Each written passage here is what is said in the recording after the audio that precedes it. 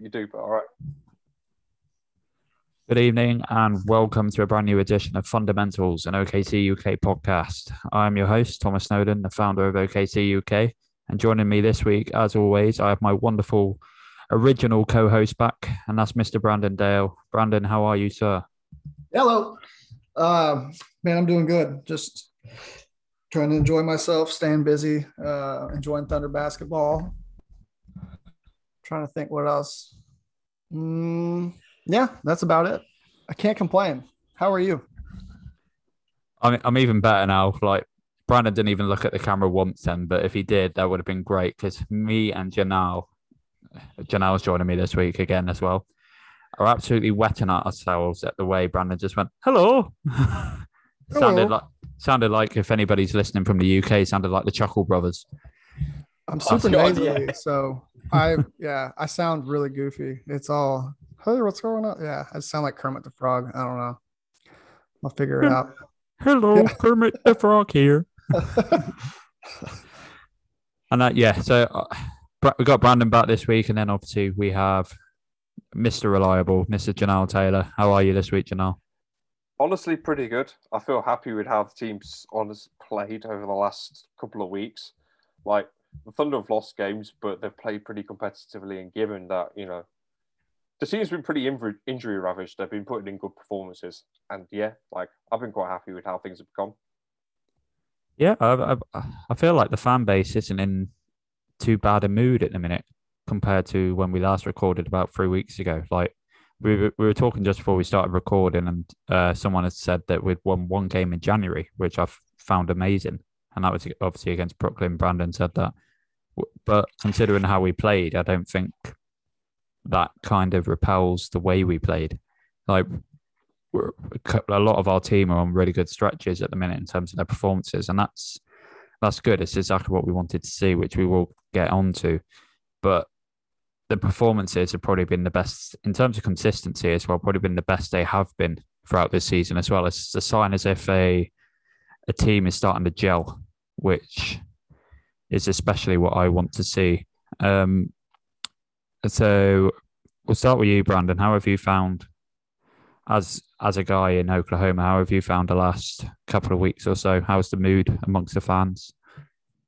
It seems more, sorry, my camera messed up. It seems more optimistic than maybe earlier in the week, or earlier in, the month, or even the month of January, just like you were saying, the stretch of losing, and that can get old even if the goal is to tank. But it depends on who you're talking to, because like I'll turn on the radio and you'll hear our local guys. They'll be like, "Oh my gosh, that was a terrible win last night." And for me, I'm all for winning. I think that we'll see where we're at the end of the season in terms of the picks and stuff, but just staying competitive is the main thing for me. And so I think that they have been able to do that.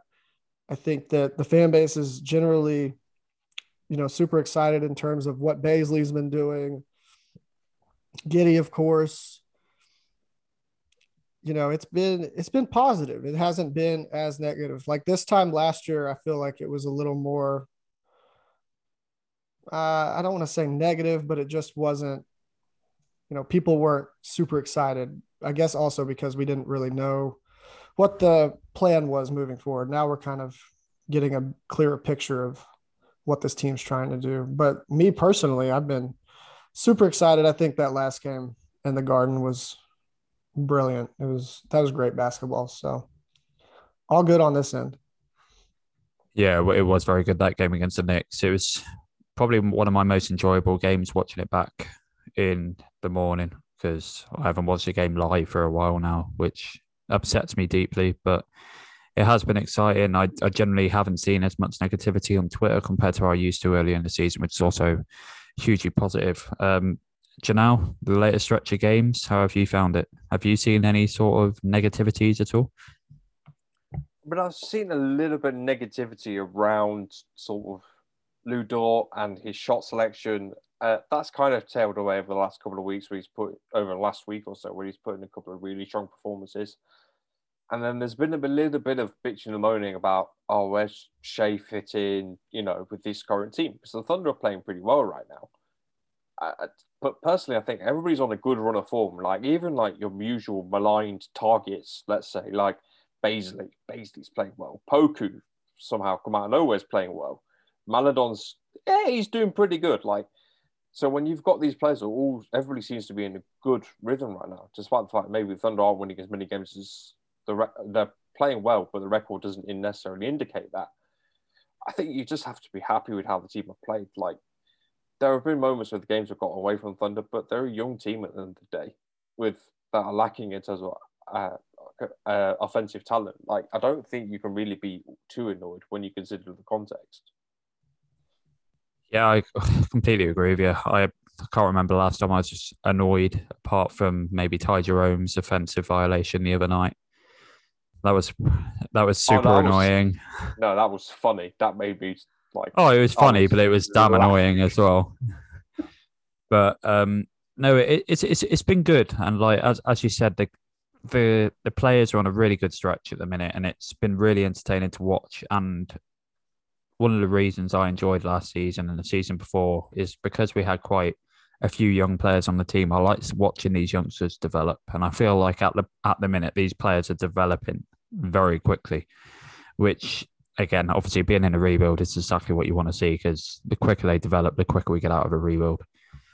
So we've got a few points I want to touch on about the last couple of games, and obviously we'll start off talking about everybody's least favourite guy on the team, but that might have changed in the last 10 to 15 games. And obviously we are going to talk about Darius Baisley, my favourite thing to talk about. But oh my God, what a turnaround we've seen from that guy, because we praised him probably a month and a half ago. He was on a good stretch then, and then went into a dire patch, went into a semi-good patch of a couple of games, went into a bad patch again. And then the last 10 to 15 games, consistently, he's put up outstanding numbers. His defense is up there again, and he's been a lot more effective offensively. Obviously, myself being the stan I am of him, I know exactly what he's capable of. And I feel like we're starting to see glimpses of what he is capable of. I feel like he can still do more. There's always room for every player to do more. And I'm not taking that away from Bays, but I do think he's been just a little bit shy of exceptional the last stretch of games. I don't think he's done a lot wrong, and he's certainly a guy that's similar to a couple of other players on the roster where he's a confidence player, and he's certainly riding a lot of confidence. So, Janelle, I'm going to start off with you while we talk about Bays, because I know obviously you have said numerous times you know he has the talent, but the consistency is what worries you. Obviously, I know you said you want him to do it in a stretch of 30 games. I know this is probably the biggest stretch we have seen of him, but how happy, or from what stand, where are you standing with Bays at the minute? How happy are you about him? How much more do you want to see? Is there any part of his game that you still think needs work in terms of this stretch? So I think personally, I've always liked his defense. His defense has always been there for him. His ability to get blocks, steals, without committing a ton of fouls, and he plays great pressure defense. That's always been there for him. But for me, it's been his patience in the last couple of games, particularly on the offensive end of the floor, right? Because in the past, we would see Baisley drive to the rim, stutter, stop, about a million times. And then he would get to the rim, run out of any sort of momentum, and then chuck up a really loose, like righty or lefty hook shot. And it's just too easy for the defense to block. We're seeing him be a lot more patient, a lot more methodical with his footwork. He's working his way in. He's committing defenders, getting them out of the way. And then he's opening up pretty good finishes for himself, easy ones. Without much contact, he's just able to focus on laying the ball in. So I'm quite happy with what we've seen there. I think that's relatively a tangible improvement from what we've seen from Baisley. I think that his role has been pretty solid. I do have my concerns about how he's going to do with less usage when Shea and Dort eventually start playing back and, start coming back into the rotation again, and then they end up playing 34, 35 minutes a night.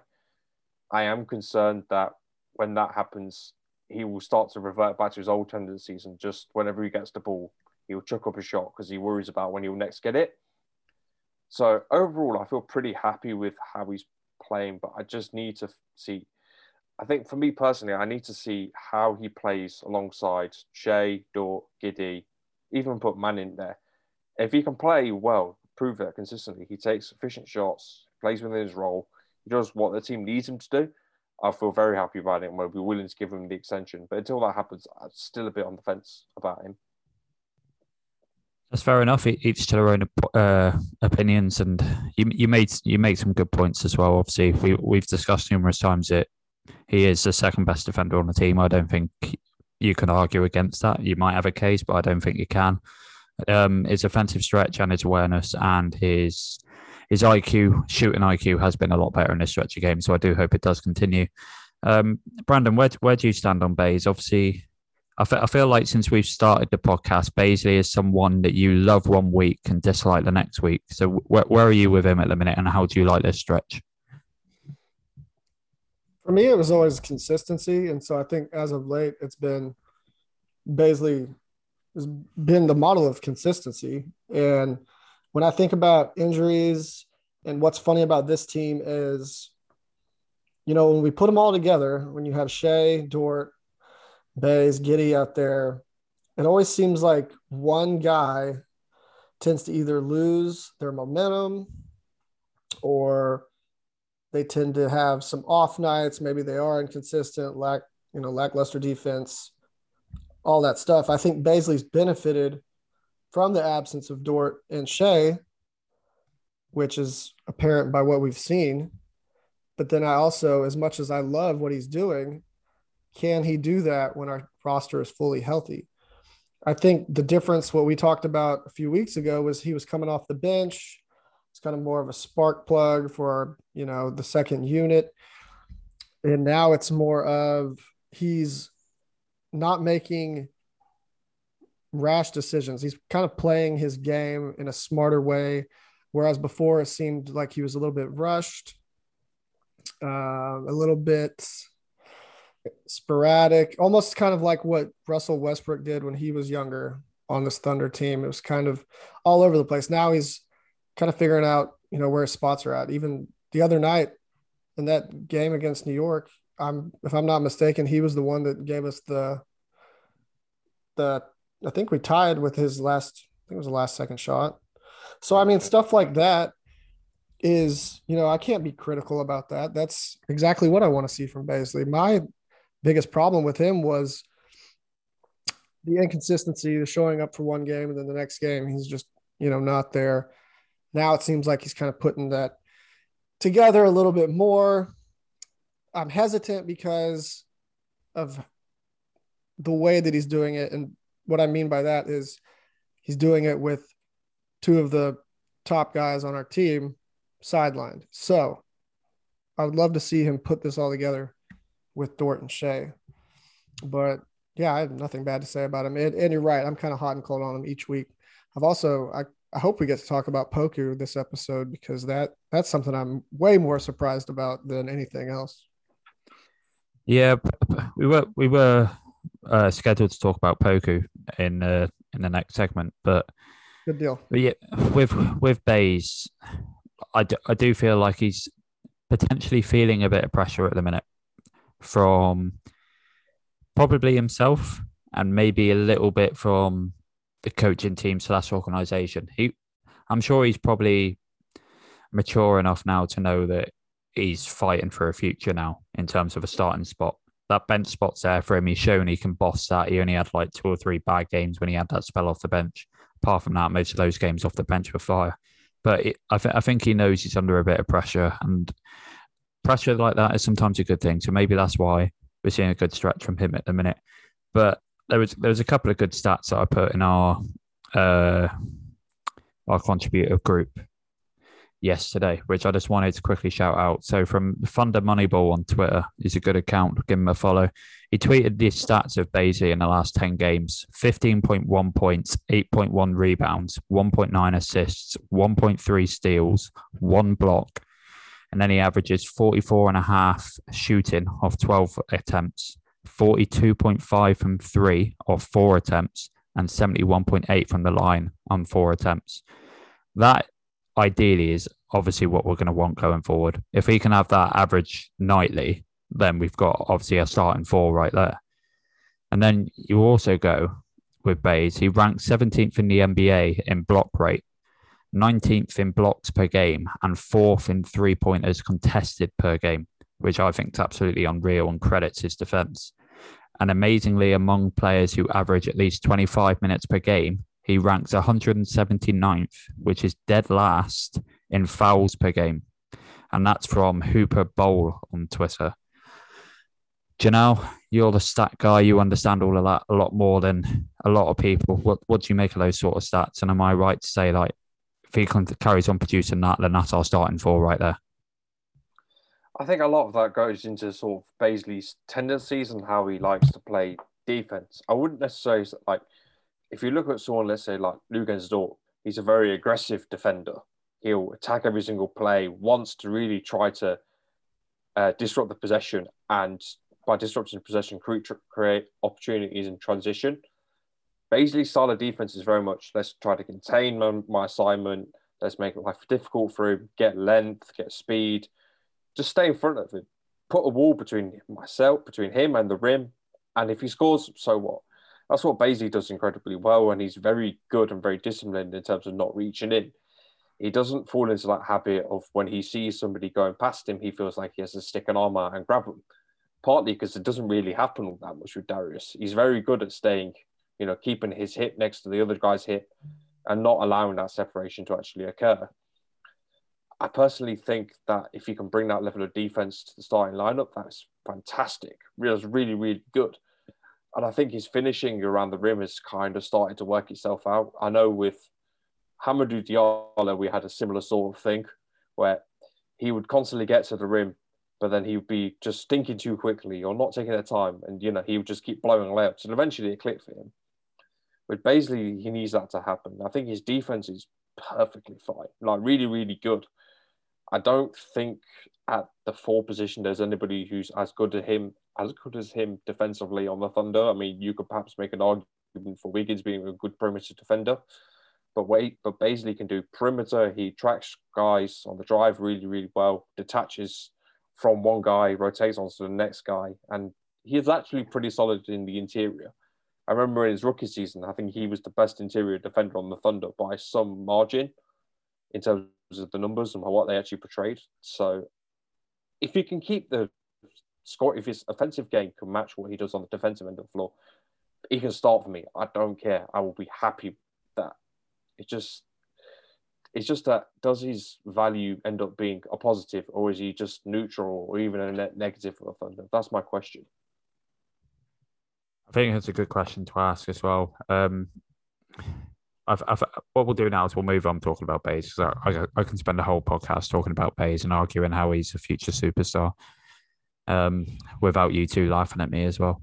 But we will move on and talk about what Brandon exactly wants to talk about, which is Alexei Pokusevski, who came back from the G League, didn't really show much those first couple of games. Granted, wasn't given huge minutes, but those minutes he did get wasn't really doing a lot. And then the past week or so, bang, Poku's arrived. We've seen this last year with Poku, though.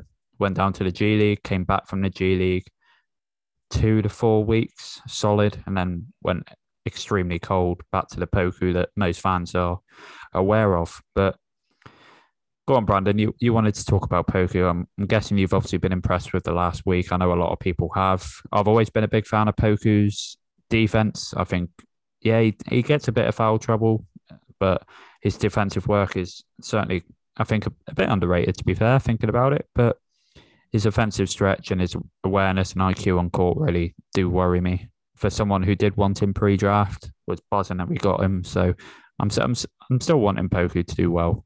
But where are you with Poku, Brandon? What did you want to talk about? Mostly kind of what you touched on. The fact that he did this last season, I don't know if that is a good thing or if that is cause for concern, because all that means to me is if Poku gets playing time, he's going to be more confident. He's going to go have games like he did in Philly. I can't recall the minutes he had in the New York game. Nonetheless, they're still playing him more than, even a month or two ago. And he just looks so much more confident, a little more comfortable. His shot doesn't really necessarily look like, I remember commenting, maybe even a couple months ago, watching him at Paycom. It looks like he threw it. His shot looked like it was thrown on a rope, like a straight line drive. It had no arc to it. It was very flat. He looks like he's got a little bit more underneath in terms of his shot selection, even cutting to the basket, driving to the basket is looking better. So the only problem with that is he can't get consistent minutes with this current group. So when you send him down to the G League, yeah, it's great. But is that just going to be, are we going to be doing that for, another year, two? How long do we exercise all the options for the Alexei Pokusevski project? But that being said, I'm still excited because I think his biggest thing was confidence, and he at least is going out there and he's doing everything in a confident manner. Whereas before he looked lost, he looked so confused, and it was almost laughable anytime he'd get on the court. He'd almost stay in the corner, kind of just sit there where Carmelo Anthony used to kind of hang out, and except Carmelo would hit threes. Poku just would kind of hang out in the corner and, not really do anything. Now he's a little bit more engaged, which I think if we can have that version of Poku, that would just be another dynamic for this squad that is hard to scout for. And that's kind of what I've noticed. When he gets into the game, not a lot of teams, they're not going to be like, oh, we've seen tape on this guy. We know how to, nobody really knows what to do with that. He's kind of an enigma just in terms of, his length, his size, his handles, even his ability to pass, and his defense seems to be getting better. So I think these are all like positive steps moving in the right direction. I just wonder how you do that consistently if you want to eventually get him in, the mix with, guys like, I don't want to say Trey Mann because he's been with the starting unit a little bit more, but, out there on the floor with Jerome and Kenny Hustle and, I don't want to say anything about Maladon because that I don't know if we have him on the dock today, but yeah, just guys like that. I would be excited to see him kind of flourish in that role because he's definitely not going to be a starter anytime soon, but I'm happy with it. I'm happy for him. He's still super young though. We also have to remember he's still a baby. So got to give it time. Yeah, that was exactly the point I was about to make then, especially about his age. His shot is still something that really worries me. You spoke about it then. It's not exactly a high shot. It's quite a level shot. But then you look at players like Ray Allen, who absolutely strived on having a fairly low shot. But the thing with Poku that worried me is when he went down to G League last year, he dominated down there. And then when he went down this year, Maladon dominated and Poku we didn't really hear much from Poku out of the G League. So I know like a lot of people like, I wouldn't say slam Bays, but they want consistency from Bays. Like Poku is that player for me. I saw something else on Twitter yesterday saying it was each team's most frustrating player, and apparently Poku is ours. I don't know where they get these stats from.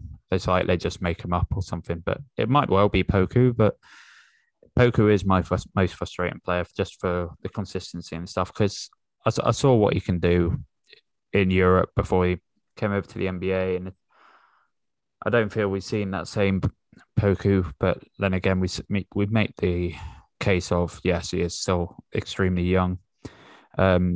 Obviously, he is Mr. Confidence player on the team as well. Like, give him confidence. He has a great game. If he lacks the slightest bit of confidence, it just goes against him.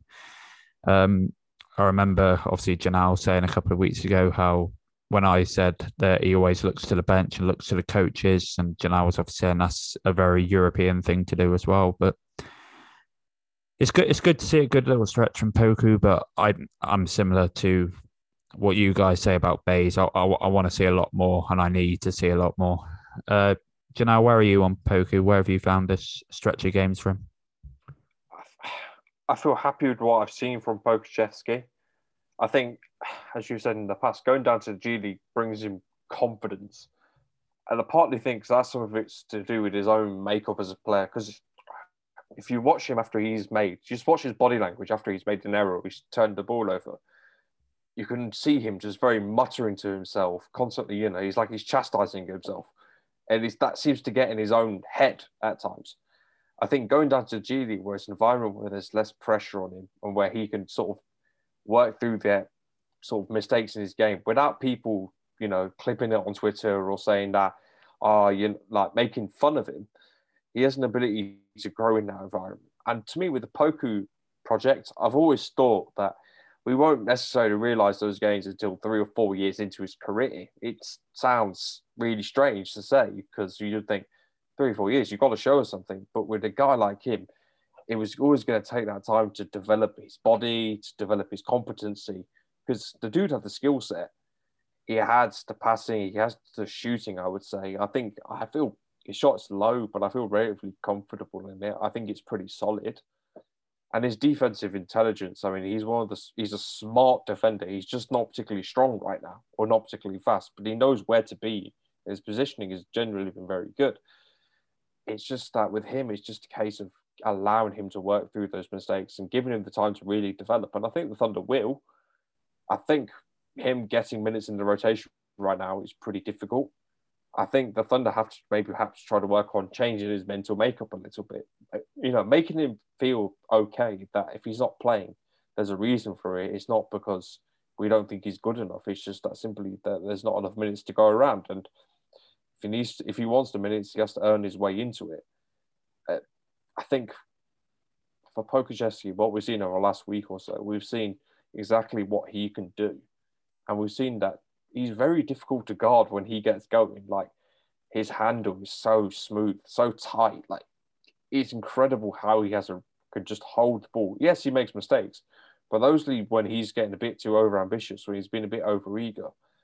But he just is able to glide past defenses. And then when his shot is on, he's just able to drain them from deep. And that just creates more space for him to drive and attack the rim. And he finds his weird passing angles. Like, as players go, he's still very, very exciting. He's inconsistent, of course, but then like all young players are inconsistent. It takes time for them to work it out. With someone like Bazley, I think we had different expectations because he had that great first season. Bazley's first season was absolutely fantastic, and that raised our expectations a big time because we saw him, what he did, and we thought, well, why can't he replicate this again?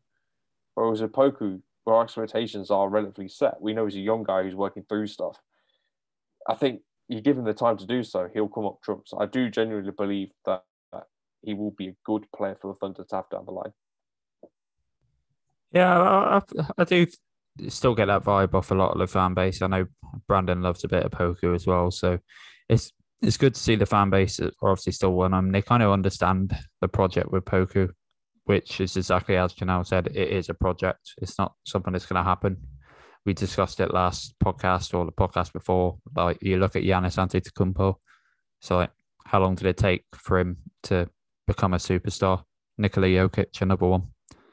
And both these guys put a load of muscle on and became, obviously, league MVPs. So, I'm not saying Poku's going to get that far, but you just need a team to do what they done with Giannis and Jokic and giving him time to develop. And I feel like Sam Presti will do that. There's not exactly any pressure on Poku yet. So I'm sure he just needs to have a proper sit-down conversation. I'm sure he probably has done, but a sit-down conversation with the team and the coaches and be like, look, this is where you're at with us. There's no pressure on you. And I'm sure that will probably do him the world of good. And that's probably where these stretches come from. See, with Poku, just my last, the mold of player I think he could be. I don't know, you remember Andrei Kirilenko, back in the day, handsy, wing, block shots, gets lots of steals, was a fantastic defensive player. I think that Poku could have that same sort of impact on the end of it, because if you look at his instincts, and you look at what he already does, his ability to get his hand on the ball, his timing, his reach, and also his willingness not just to stick hand in there and just do stupid stuff. I think he can have that sort of impact as a defensive player. he really, on the offensive end, all he needs to do is be able to shoot threes, dribble the ball. And if his playmaking comes around, great. That's fine. But we just needed to play solid defense, be able to knock down shots, be a reliable offensive option. That's all we need. Just two things out of him on offense. He plays great defense. I'll be happy from him. That's all I want from him, really. I don't need anything else. If playmaking comes around, I'll be happy. But it's just, that's like a luxury more than a necessity. Yeah, I agree, but obviously, as we keep saying, and as you said yourself, it's a project. Got to give the guy time, and I think everyone's with that at the minute, which is what you want to see. You want to see that the fans are on board with the rebuild, etc. So we'll move on from poker and talk about the point guard battle for minutes, because it's really starting to grind my gears now, and that's obviously between Theo Maledon and Ty Jerome. It's really, really getting to me. Like, Theo went down to the G League to give him probably some match fitness, given some minutes, some playing time, absolutely killed it, comes back to the Thunders, and I think he's had like 2 games where he's had good minutes and played well in both. Pretty sure he had like an 18-point outing the other night as well, which for someone coming off the bench is exactly what you want. And Ty Jerome's been slightly frustrating for me recently. I don't think he's been as effective as what he is and what he can be, but I don't know whether that's just me being a bit harsh because I'm so uptight on wanting Theo to get minutes. Obviously, I'm super high on Theo. I don't really understand the team's position on Theo at the minute. Or again, yes, he's young, but it's just frustrating me slightly that we're not getting what I think he deserves. And I don't think Ty Jerome exactly deserves it at the minute based on his performances. Nothing against Ty. I completely like the guy. I like his game, but I do just think that Maledon deserves the minutes more than him at the minute. Janelle, where are you at? It's one of those things, I would say, because for Coach Mark Dagnall, like, despite the fact a Thunder are tanking, he's pursued an aim of being competitive every single night. And I think with Ty Jerome, his performance levels are more steady, and the shooting that he brings, certainly, if he's knocking down 3 or 4 shots from deep from deep per game, then I think that's very valuable for the Thunder in terms of spacing. And he's also a relatively decent playmaker as well. Like, he's not flashy, but he knows how to make the simple read at the right time, and that can be quite valuable. I do think that his shot selection has been a bit off. Like, he's taken a couple too many really, really deep ones for me. I know he can make them. That's great. I know you can make them, but it's just like, I do need a little bit more consistency from you.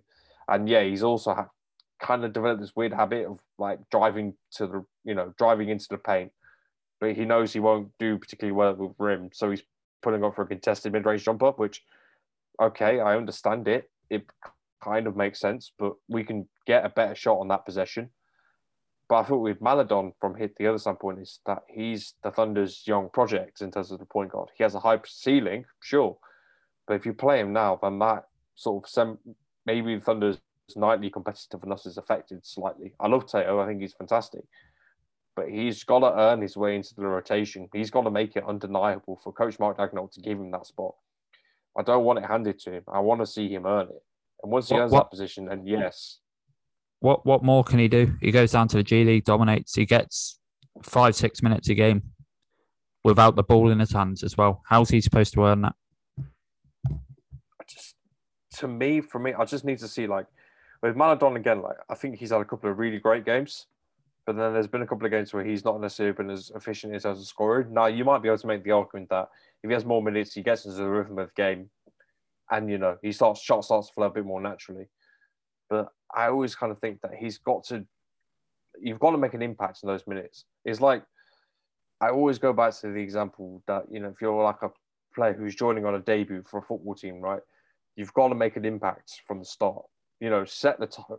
And if Maledon can do that instead of doing this whole feel this way in thing that he usually does, I think Coach Dagnall will find it very difficult not to give him minutes. I also kind of think with Dags, he has his favourites, like every coach. Baisley's one of his favourites, and so is Ty Jerome, because Ty Jerome last season had a great year, and I think he's just trying to give him the benefit of the doubt right now to see if he can pull himself out of that rut.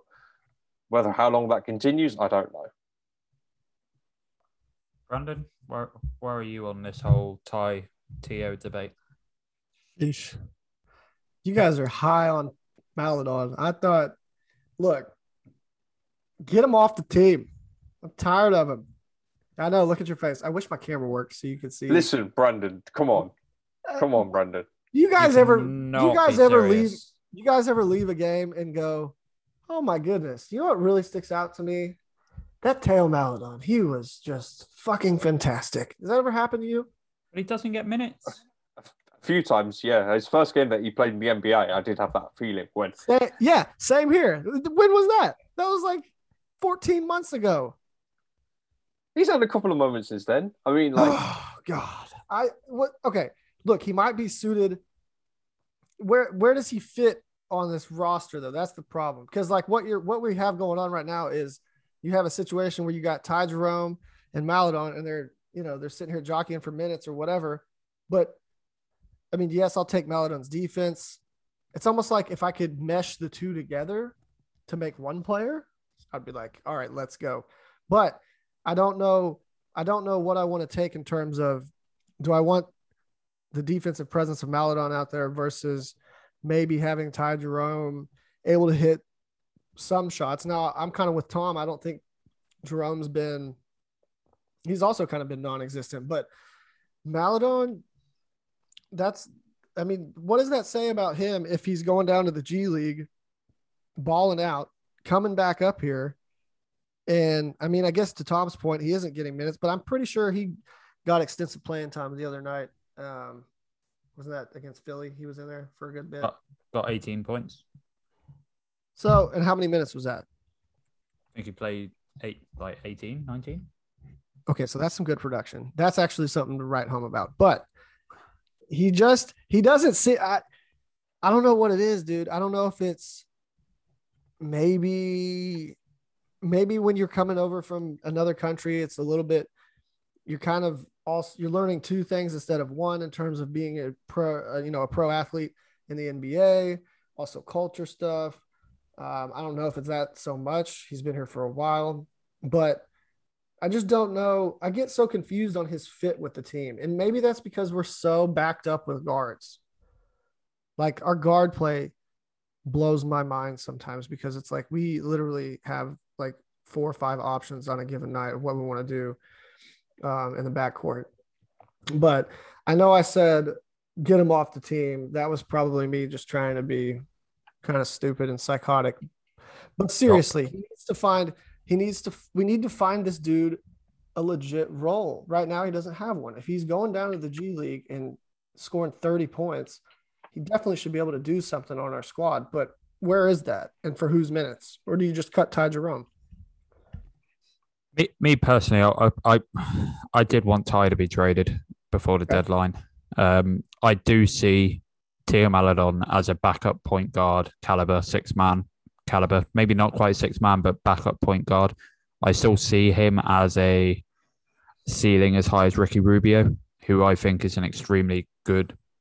He's been a backup point guard. He's been a starting point guard when needed. Been exceptional in Cleveland this year before he got injured. But I do see those sort of similarities with Teo. I did want Ty to be traded. One of them's got to go.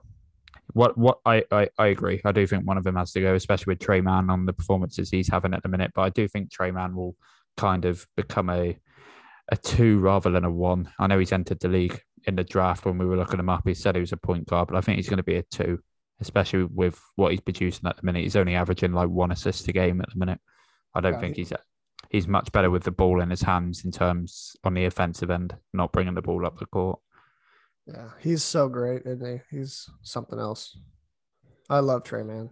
But no, I think that was a very, very solid debate, I think, with the Ty and Teo. A lot of good points were made, and it's certainly interesting.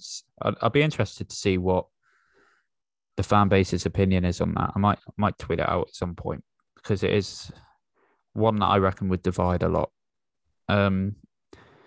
So I want to talk a bit now about SGA and the timing of his injury. Obviously, we were probably seeing the best stretch from SGA before the injury this season. And that's because he was doing what his best trait is, and that's attacking the basket, something that we spoke about in the last podcast. He hasn't done it enough this year. It looks like he's been working on other things. But while we're talking about SGA, I wanted to ask, and Brandon, we'll come to you first. Was the timing of SGA's injury the worst thing to happen for him and our season this year based on the way he was playing before the injury? That depends on how you want to look at things. If you're pro Tank, you're happy to see him sidelined. If you're like me and you want to see Shai develop and grow into be, a superstar that he's going to be eventually, whether or not it's on this team, we will see. But you want him out there. You want him competing. The same thing happened last year, and it was the same time frame. It was right before the All-Star break. They did not rush him to get back in any sort of way. Part of that, who knows why the Thunder, I'm pretty sure he sprained his ankle. I know he left in a boot, but that was, I want to say, was that the end of January? It might've been early February. So it's been a little bit, and he's going to, be sidelined through next week, obviously. And we'll see the reevaluation after All-Star break. But for him and his development, yeah, it's terrible because other than his shot, which his percentage was, it seems to be way down. Maybe just in terms of the 3-point line this season, as opposed to last season, but everything else that he was doing, that stuff that's why he's our guy, and I have to be careful with what I say now because I don't want to contradict myself here in the next segment. But no, I think for Shai, I feel for him because it doesn't seem like he has had a season where, well, apart from the Chris Paul season, that was some consistency there. But in terms of being able to really show the league what he's got, it's not there. He typically will get hurt or something will happen.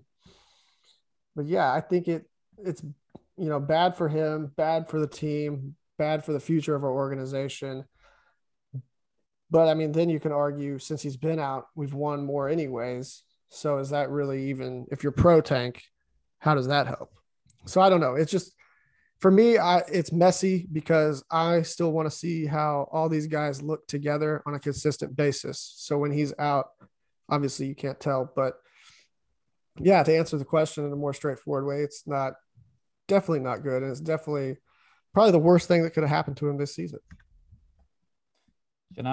Where do you stand on the way he was playing? I think he was finally starting to hit the form that he displayed last season because I think his shooting was starting to come around. His passing was about what we expected last season, and he finally seemed to have worked out how to deal with the doubles. So, like him, I think the best way to follow up a good stretch of games is just to keep doing it night in, night out. You keep the rhythm going, keep playing with the momentum, and eventually that becomes your level. Like, you're not just putting in good performances anymore. That's what is expected of you. And with Shai getting injured, obviously that stops his momentum. You go out injured, he spends 3 to it's going to be 5 weeks now, isn't it? Well, roughly thereabouts by the time he comes back. And that's a lot of rust he has to go and shake off. To say that's 5 games he takes to get rid of the rust again. And then this process is trying to build up back to the same momentum and the same sort of rhythm that he displayed beforehand.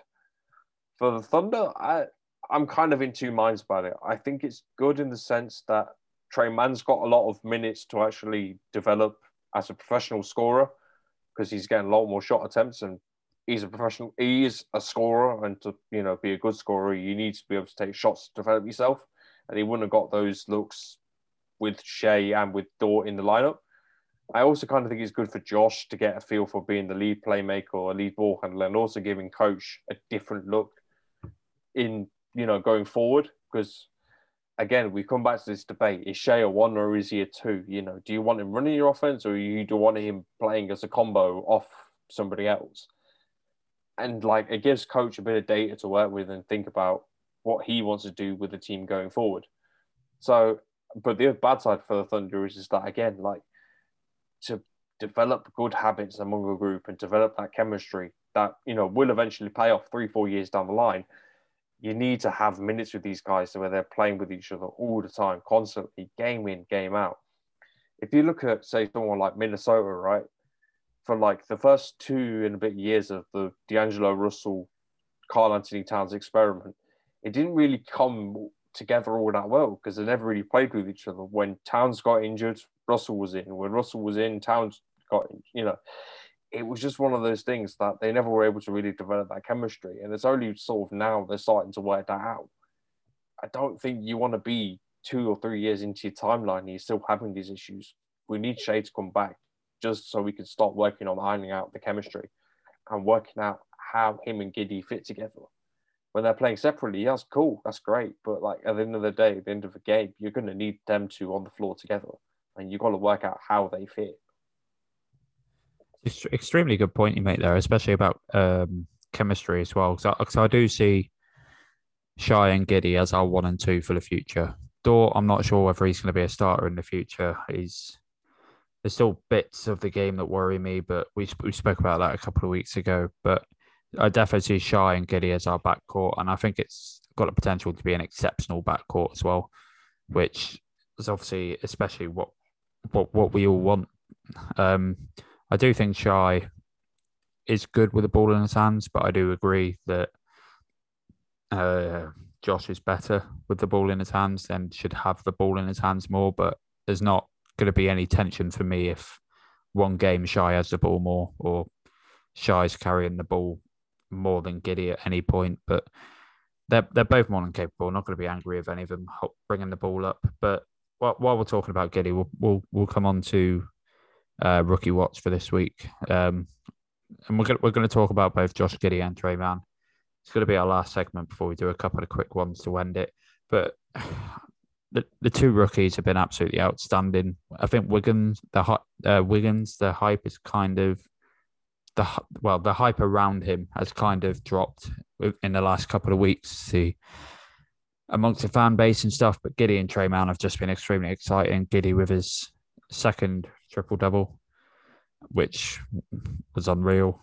Tre Mann's like the 30-point out in the other night, exceptional. I think Tre's going to be one of those players in the league that's just an out-and-out scorer.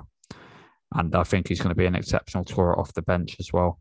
I don't think he'll ever be a starter, not with a Thunder anyway. But I do think he's going to be an exceptional scorer. Hugely impressive, both of them. Josh Giddey, soon to be 4-time Rookie of the Month. And he's moved up to number 3 on the rookie ladder as well for the NBA. So that's got to put Josh Giddey in the Rookie of the Year conversation, which I'm sure you'll both probably agree with. He's still got triple doubles in him, and his passing just continues to wow me. You're getting 2 or 3 passes a game where you're just like, wow, that's exceptional. Like, how many players do you get that in the league in terms of passing? It's honestly, it's great to see. And as I said about Tre Mann and his shooting, he's so confident all the time, and he's just crazy. His feet are so quick, and he finds it so easy to get away from players. It's, again, hugely exciting. But Janelle, I know you'll be excited about both of them, and I know Brandon has a little soft spot for Tre Mann. So we'll start off with you, Janelle, before we get Brandon's love story. So I think with Giddey, his passing, as good friend of the show, Brandon Rabar had noted, in terms of like potential assists or in terms of shot quality, he was 11th in the league, tied with DeJounte Murray, who's currently averaging 9.4 assists for the San Antonio Spurs, who the Thunder are playing tonight, by the way. And he's an all-star this season. So if Giddey's already, at this point, the 10th or 11th best playmaker in the league at 19 years old, imagine what he's going to be like when he's got 2 or 3 years to really read defenses and understand how defenses respond in the NBA. Because at the moment, he's still just playing on instinct. Everything he's doing is, it's off the cuff and all this kind of stuff, but he's not had time to refine that because he's still learning as he's going along. To me, the one thing which has really surprised me is his offensive rebounding. If you look at Josh and how he the shot goes up, he doesn't just stand around, he doesn't switch off. He's constantly watching the ball and he's calculating, kind of like Russell used to do, but with Russell, like, his was very much, I'm just going to watch it and I'm going to jump it over the top and just nick it off everybody. With Josh, He knows where it is. He works it out. He's sort of worms his way into these positions, catches the offensive rebound, restarts possession roll, drags it back out, and he gets these second chance opportunities for the Thunder and just puts the other team into even more misery. With Tre Mann, we talk about his shooting a lot, but to me, the one thing that's just stood out to me is just his consistency of execution. Like, I watched that Knicks game back, the highlights, and every time he went to the glass against Mitchell Robinson, who is a pretty good shot blocker, he always put the ball high up on the backboard, out of Robinson's reach, made it impossible for the defense to contest. And he did that 4 or 5 times throughout the game over the full 53 minutes or whatever it was. And he just did that consistently over and over and over again. To get that level of consistency time after time is very, very difficult. And yet Tre was able to do it. To me, I look at him and I see a guy who could be like a Lou Will or like a Jordan Clarkson for the Thunder. A proper top-level 6-man, could be a starter, but someone who can just come in and give you 12, 16 efficient points a night without much trouble. And like, that's such a valuable thing to have. In the NBA now, right, we've moved away from the big 3 era. We've moved away from this old idea that, you need 3 guys and everybody else can just be fillers. It's like, no, now you actually need proper depth. And if Mann can bring that bring that forward for the Thunder going, over the next 2 to 3 years, I think we'll all be very happy about that. Sure we will. And obviously, Brandon is very happy about Tre Mann at the minute. Are we going to get a love story out of you, Brandon? Maybe not a love story. If anybody has a love story for anybody, it's my love story for Josh Giddey. Look, man, this guy is incredible. He's incredible. The youngest player to have back-to-back triple doubles in NBA history. Then he goes into the Garden, sets a career high, I think, it's 28 points, previously 24. He's got 12 assists, 11 boards. Do you know the other 3 players to have triple doubles debuting in the Garden? Anybody know? Janal, you might know. I'll have a guess. Yeah. Gary Take a shot. Payton. No. Like Lance Stevenson? No, all-time greats. Like, we're talking all-time greats. So Jordan. He's an all-time great, but no. LeBron. No, another all-time great, but no. Magic. There you go. Bird. Magic, Wilt, and Chuck Person. Chuck Person, I mean, depending on your NBA acumen, might be a little outdated or whatever. But, dude, he's in the category with some, like, first of all, these guys are players that our kids' will be hearing about. Like Josh Giddey, that's why I'm so high on him and why I have such a hard time trying to do this thing where I want to, well, I'm not going to get into it because I don't want to ruin Tom's take, but you can see why I'm so high on the guy. Tre Mann, I think he's going to be a guy in the league that averages 20 a game. Like what Janelle was talking about, like when Lou Will was doing Lou Will stuff on a regular nightly basis, just giving you buckets. That is exactly, I think that is a perfect comp for Tre Mann. So, I mean, I don't even know how to pick. Can we pick both of them for the week? Is that possible? Can I do both? You weren't picking anything anyway. We were just talking about them. Oh, okay. Well, I thought I had to pick a rookie. No, but dude, that's like why I'm so excited with Josh Giddey, man. He's just like, I was the first guy to scream though when we selected him as the draft, but I'll eat my words. It's fine. He's incredible. And if you look at Poku and then look at Josh Giddey, it doesn't even, like, they're both the same age, dude. You can't even put him in the same category. This dude is doing elite things. He is going to be, I don't know, he's the future. That's my love story. Yeah, I do completely agree with you. Like, the best thing with Josh Giddey and Tre Mann, if they seemingly have come into the league with no issues at all and they're NBA ready players. Is that crazy? From our first thoughts and what we're witnessing, they're NBA ready. And the fact they're also so young, they're going to grow. And you normally look at point guards as well. And point guards in their prime, they're normally like late 20s when they're in their prime. So Josh has still got 10 years before he enters his prime. Dude. So potentially we could have, I know it's early doors, we could have an all-time great. You never know. If you look at this draft class as a whole, though, like it's impressive. We took Wiggins, JRE, Trey Mann, and Josh Giddey, and all four of them have contributed to the team this year. All of them have been mature NBA-ready players. Right. Like, and then look at last year's draft class, and look, we're still sending them down to the G League. No. Okay, Poku, yeah, Maladon. The thing is, like last year, I think the ambition was maybe a bit different for Presti. Okay, yeah, I agree. Because I think for him, he was just about, can I get for at 16 or whatever it was, whenever we took Poku, it was just like, I need a project, someone who has high potential, who I can just take a swing on, because he wasn't really going to lose anything. And then with Maladon, it was just a case of trying to get a good, solid point guard, 32, wherever it was, who could potentially develop into being like a solid player, like a George Hill, like Presti had done in the past, to be honest, or like the Spurs had done in the past. Something similar to that. A guy who maybe take a couple of years to develop. When he's good to go, he'll be fantastic. I think this year was just a case, like, certainly with JRE and Wiggins, it was just, can we get NBA ready guys? Yeah. With Mann, he played for FSU, I think. I can't remember what conference they're in. I think it might be the SEC, which is all. I think he was a Gator. I think it was Florida, not Florida State. I think. Right? I feel like it's FSU. We'll check it out. Let me have a look. Either way, it's in the Florida's SEC, and then I've got everybody here. Giddey was Australia, Mann, Florida, JRE, Villanova, Wiggins, Maryland.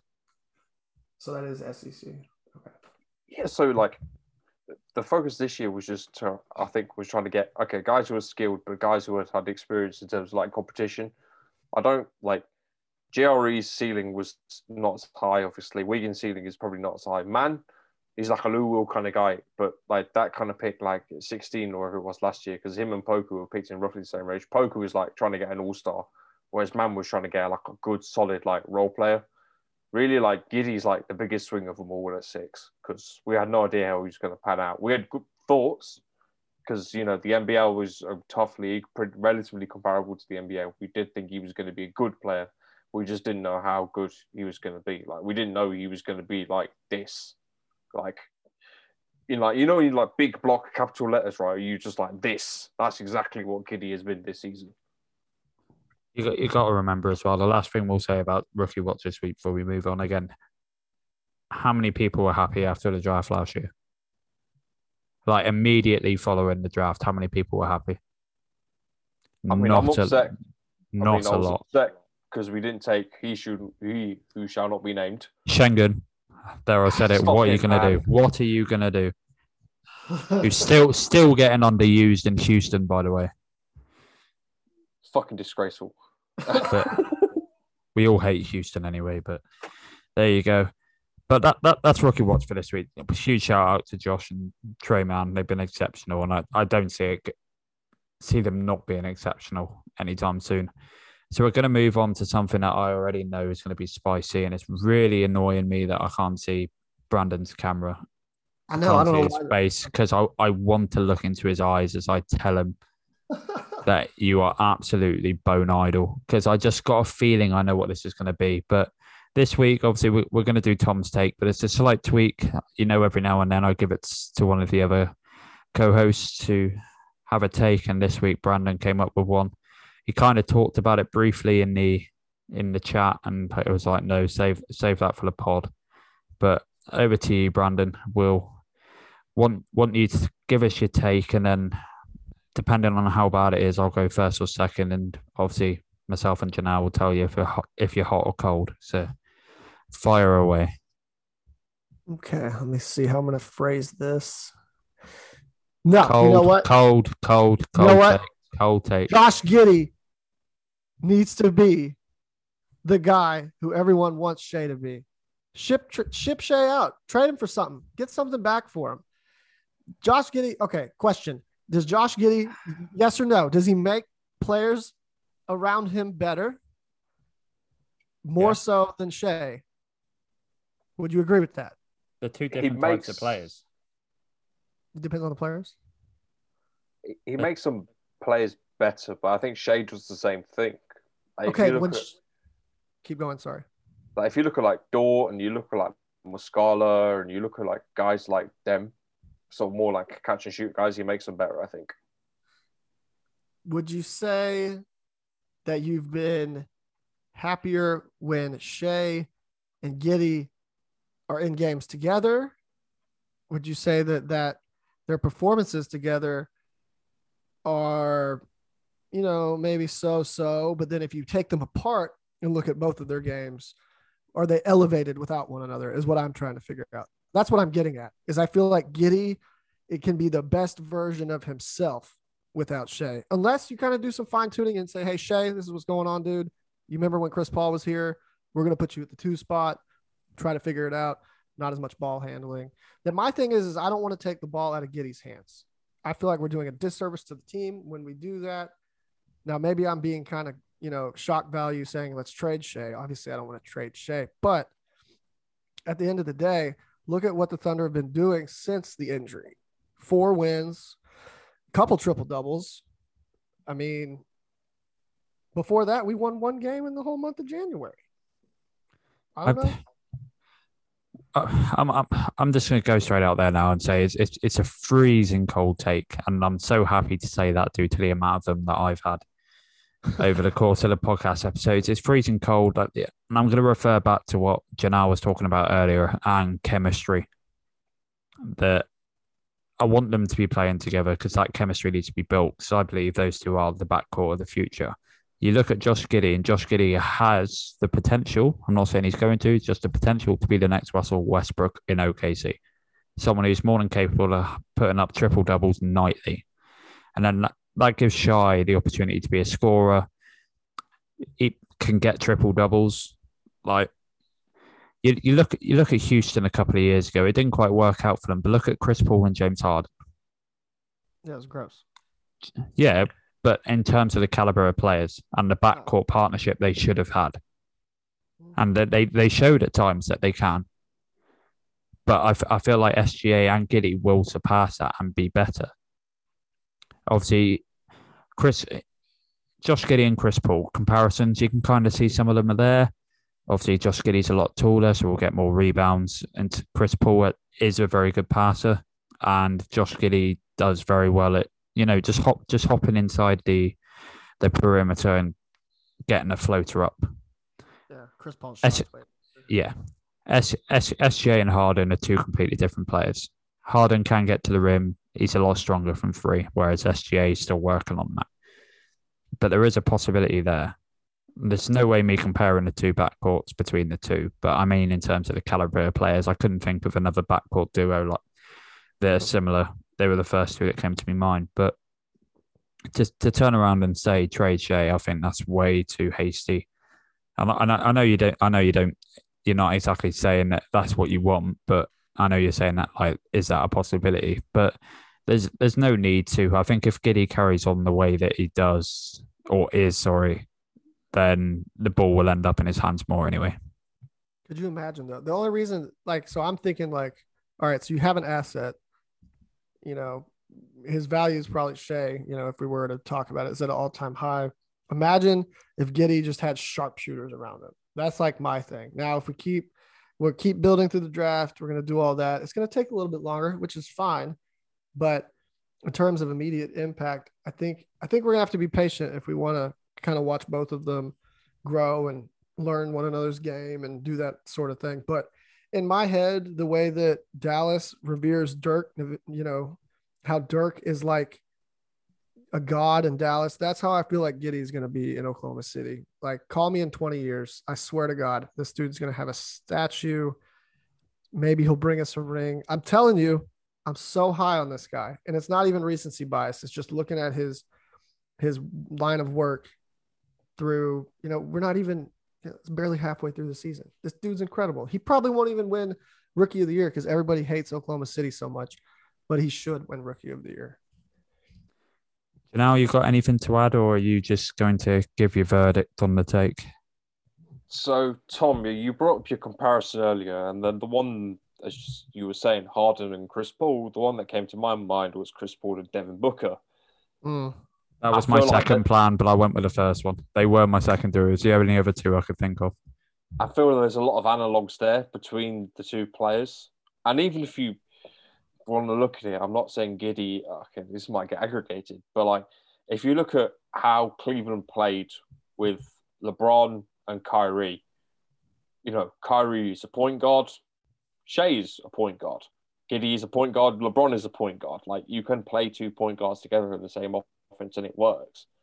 There might be times where one of them takes on more of a load, might be times that when the other one takes on more of a load. It's just about finding that balance and letting them play through those mistakes for that to come around. I think trading Shea now was a mistake because you've got a player locked up now for 4 years. Like his value is incredibly high, yeah, sure, but like this is probably his worst season that we've seen him have in Oklahoma City. Like last year, he was fantastic. Year before that, fantastic. This season, he's kind of been he's been good, but like, has he been the same sort of like all-star level player? Probably not. Like, I don't think you can really make that argument. I also kind of think that in terms of we have to look at where the league is going rather than perhaps maybe looking at what it's been. In like over the last 3 or 4 years, yeah, we've seen that shooting has been very much the driving force and sort of the dominant force that's led most teams to winning championships. Like you look at Toronto, you look at Cleveland, you look at Golden State, you look at San Antonio in 2014 and 2013. Like, although San Antonio didn't win it, their shooting was fantastic. Like, it's one of those things. That's where the league has been.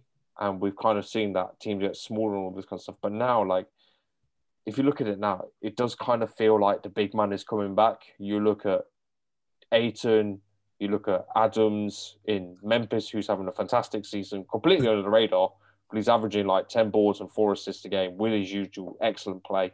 You look at Embiid, Jokic, Valanciunas, like Vucevic. So like that kind of feels like it's coming back.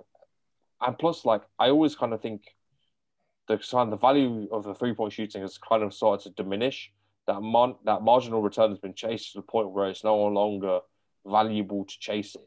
Like we saw Milwaukee win a championship while not shooting all that great from 3. We saw the Lakers win a championship not shooting all that great from 3. So like, is it now that you need passing, you need playmaking, you need defense, maybe you need some more interior scoring to actually get the team over the line?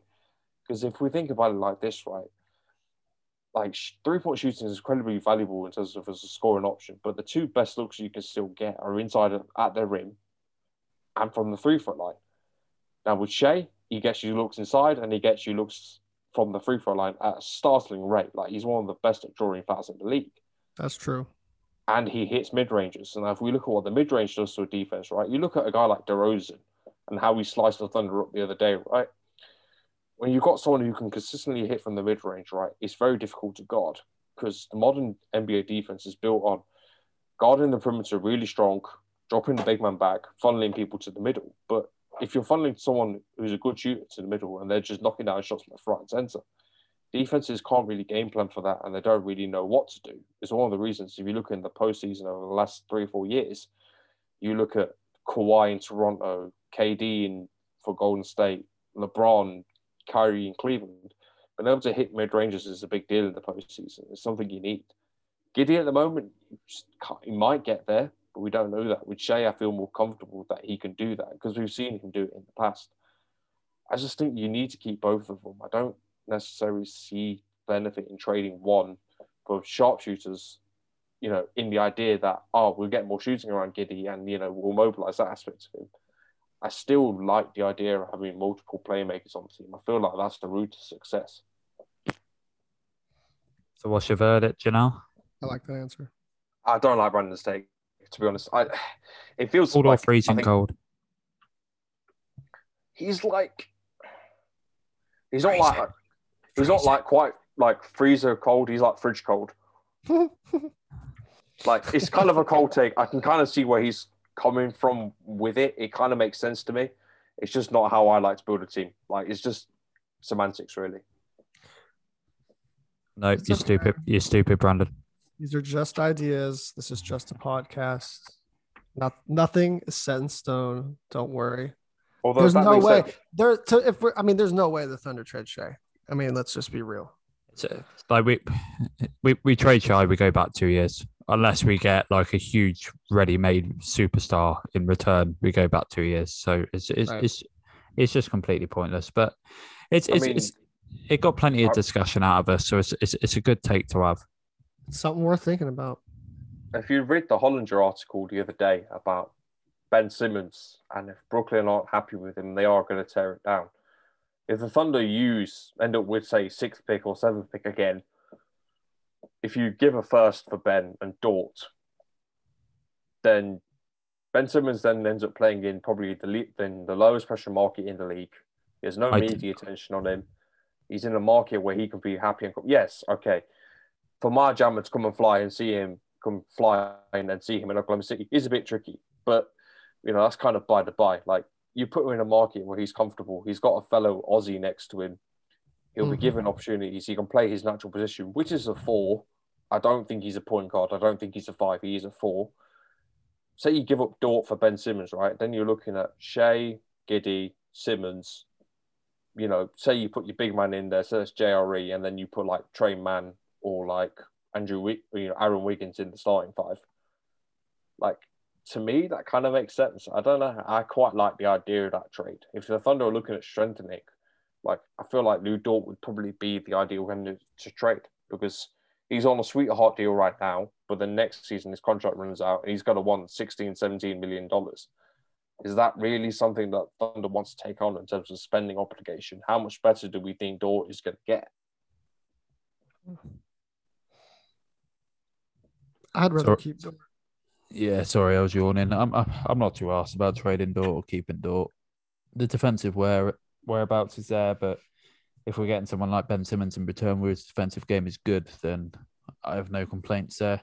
But no, good take that, Brandon. It's certainly got us talking and in depth about it. So now it's our favourite time of the week, time for me and Brandon to go head to head in this week's fundamental trivia, which I did own up before we started recording it. Like, my Thunder knowledge, if it's like pre-2016, it's just average, not above average. It's not non-existent, but it's pretty much clueless for me. And Brandon, obviously being from Oklahoma, should know everything, but somehow hasn't won yet. Dun, dun, dun. So, Janelle, over to you, sir. You are this week's Chris Tarrant, who's a host of Who Wants to Be a Millionaire for our American listeners. Not anymore. It's now Jeremy Clarkson. But the original. Who? No, I'm just kidding. Okay, so given the fact it's going to be All-Star game this weekend, how many Thunder players have been selected to the All-Star game? This is from 2008 to the current year that we are in, so 2022. Oh, wait. How many Thunder players or players that have played for the Thunder?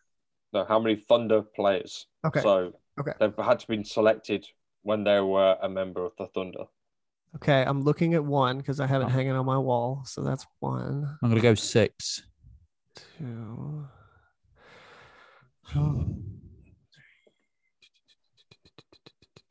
I'm going 4. It's more than 4. Mr. Really? Dale, you get the point. It is 4. What? Paul George, Chris Paul, Westbrook, and Durant? Yes, exactly. Oh, let's go.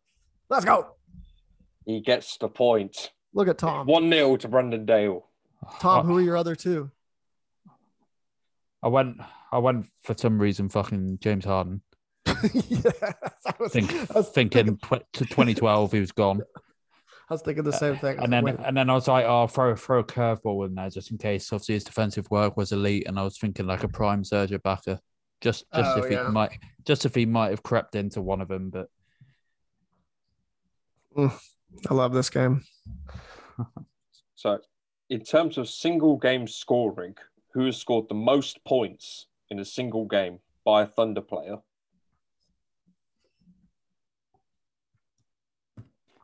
I feel like the answer. So, in a single game for the Thunder, who has scored the most points for one single player? I feel like he wants it to be an obvious answer, but I don't know if it's obvious.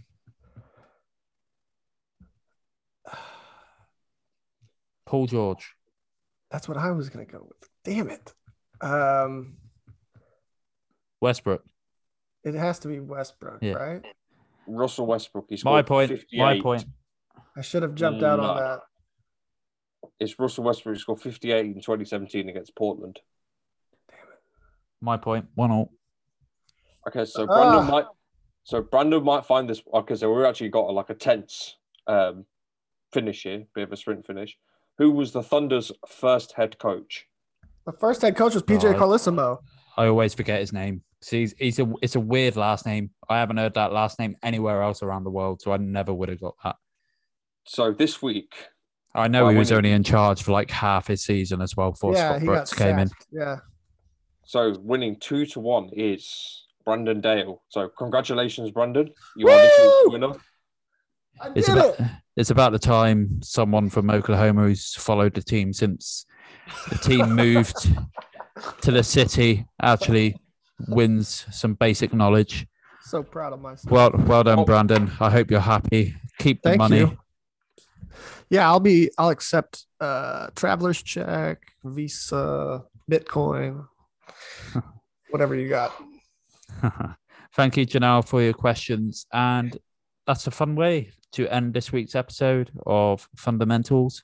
Brandon, Janelle, thank you for joining me. As always, it's been an absolute pleasure to get some takes and to discuss how the Thunder have been doing the last couple of weeks. Hopefully, we'll be back again next week. We apologise that we haven't been around the last couple of weeks, but life has been manic, as I'm sure most people can understand.